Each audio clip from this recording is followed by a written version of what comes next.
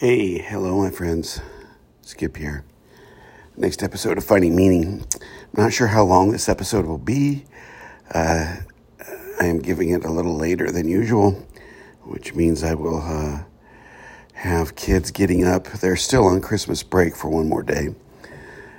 So we're just now winding down our holidays. My wife just left for her work, but her work often entails her popping into the house, going in and out. So bear with me. If I abruptly end, probably won't publish it. I usually don't, but let's see how far we can get. I'm right now seriously absorbing lots of information. I can tell when the universe is clicking in with me because the floodgates are open right now. I am looking at, reading, exploring, watching, thinking about new ways of understanding this concept, new ways of seeing reality. It feels like a very fruitful spiritual time for me. Now, that doesn't mean that things are perfect. I'm in the middle of a job search. I have one class left to finish a degree in religion. So, I'm busy, but I really am, if I can get a little personal, I am at a pretty good spiritual place right now. Yes, my friends, like you, I have good days and bad days. Never believe the person who says they don't, because life happens. I want to talk about what lies at the core of authenticity and inauthenticity, of what is real and what is false. Inspired by a set of lectures I've been watching and some things I've been looking at.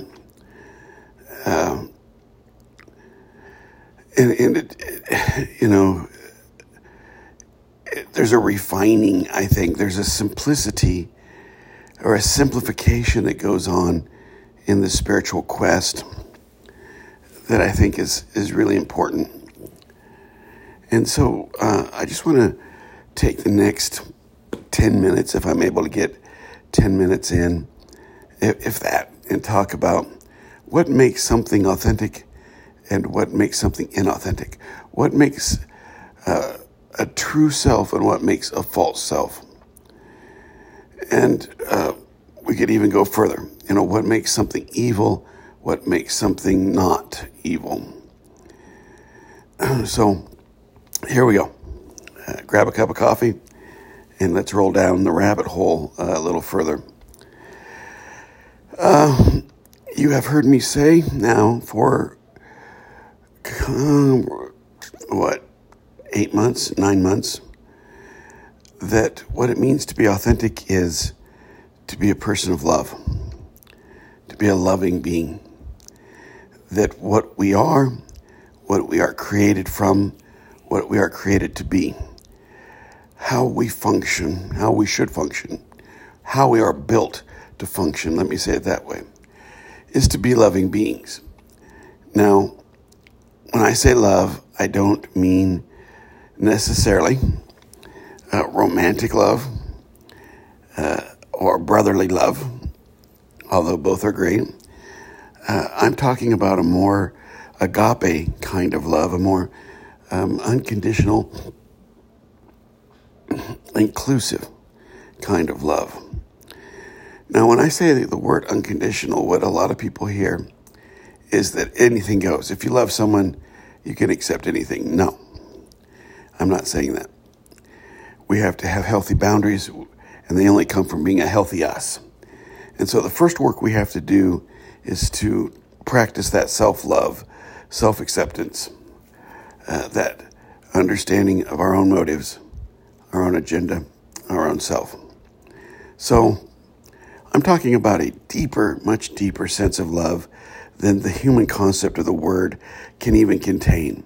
Something that even goes beyond unconditional. Because we have convoluted the word love so much. We have misinterpreted it as like, or misinterpreted it as acceptance. We have taught ourselves that enabling other people is love, that even at times doing things that are harmful is love. There's a great line in a song. Death Cab for Cutie is the name of the band. I'm a big music fan. And the song's called I Will Follow You Into the Dark. And in the lyric, he talks about someone trying to teach him, a religious person, trying to teach him that fear is a part of love. And that's just not true. That's a human concept. It's a great line. That fear is not a part of love, but we try to make it so because we want to control our lives. We want to control the external. We want to control other people. We are operating. Fear is operating from that programmed false reality that I talk about so often. And so we are beings of love. However, because of the fact that our ancestors, we ourselves, our society have not known that. We have either lost it, we've never known it, we've forgotten it, or something. We don't live out of that. We often live out of the opposite of that. If you want my definition of evil, evil is the absolute absence of love in one's behavior. It really is a spectrum. There are things that are more evil, things that are less evil. There are things that are more harmful, things that are less harmful. But when we begin to do harm to some degree, for whatever reason, we have invited love to not be a part of that. We have dismissed love from the decision making. And so the false reality, the false self, is to varying degrees the inability to show love. And the reality created out of that lack of love. The truth of who we are, the true self, the authentic self, is a being of love that to some degree incorporates love. Let me give you an example. Let's say that someone does something that's not right. Let's say a friend of yours takes something that's yours, steals it, and you find out that this friend stole this item. The false self will condemn the friend and end the friendship. A loving self will condemn the act, but try to understand why. And that is a not so subtle difference, folks. When we see condemnation and judgment and demonization of other people, that is not inviting love into the equation. When we see that people's actions are a product of some other reason, some other purpose, some other way of thinking, we may not like the action. We can still condemn the act. But we have to have some level of understanding that there's a reason. And so I will often say that we can judge the act of a person, but we can't judge the person. We can't judge the reasons. I remember preaching a sermon. I've shared with you before, I spent many years behind a pulpit. I remember preaching a sermon about a guy who cuts someone off in traffic. And the person who the guy cuts off gets enraged, road rage, very common thing. And the guy who cut the person off takes off, running red lights, driving like a maniac.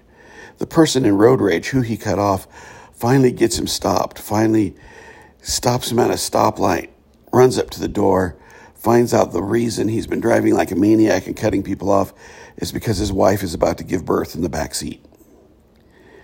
You understand what I'm saying? That you cannot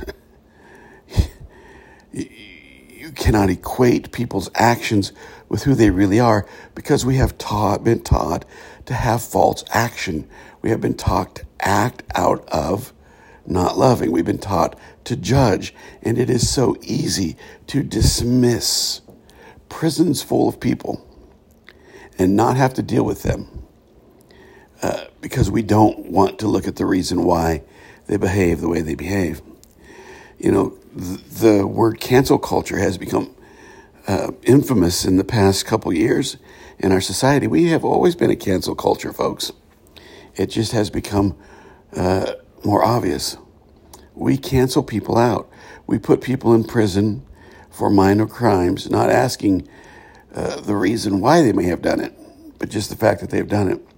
And my point is this, that love will ask those deeper questions. Love will see the deeper meaning. A mystic, which I believe you to be, to some degree, just by listening to this podcast, you are some degree of mystic. A mystic, as Richard Rohr will say, is a person who can see the whole picture. Can you see beyond your own programming? Can you see beyond the other person's programming? So, let me repeat and then I'll end. Authenticity is love. It's seeing the whole picture. It's not excusing bad behavior. It's not turning a blind eye or enabling people to get away with things. But it's understanding that there are motivations and reasons and brokenness behind people's actions. Inauthenticity, being unauthentic, is not looking at that. It is putting blinders on your life that are only about you. It is not having appreciation for the whole story. It is only viewing things through your personal perception. And my bet is this, and I'd be willing to bet a lot on it, that if you're listening to this podcast and you have heard this clear through, that you are a person able to see the whole picture, and bless you for that. Keep up that good work, and we will talk to you later, my friends. Peace.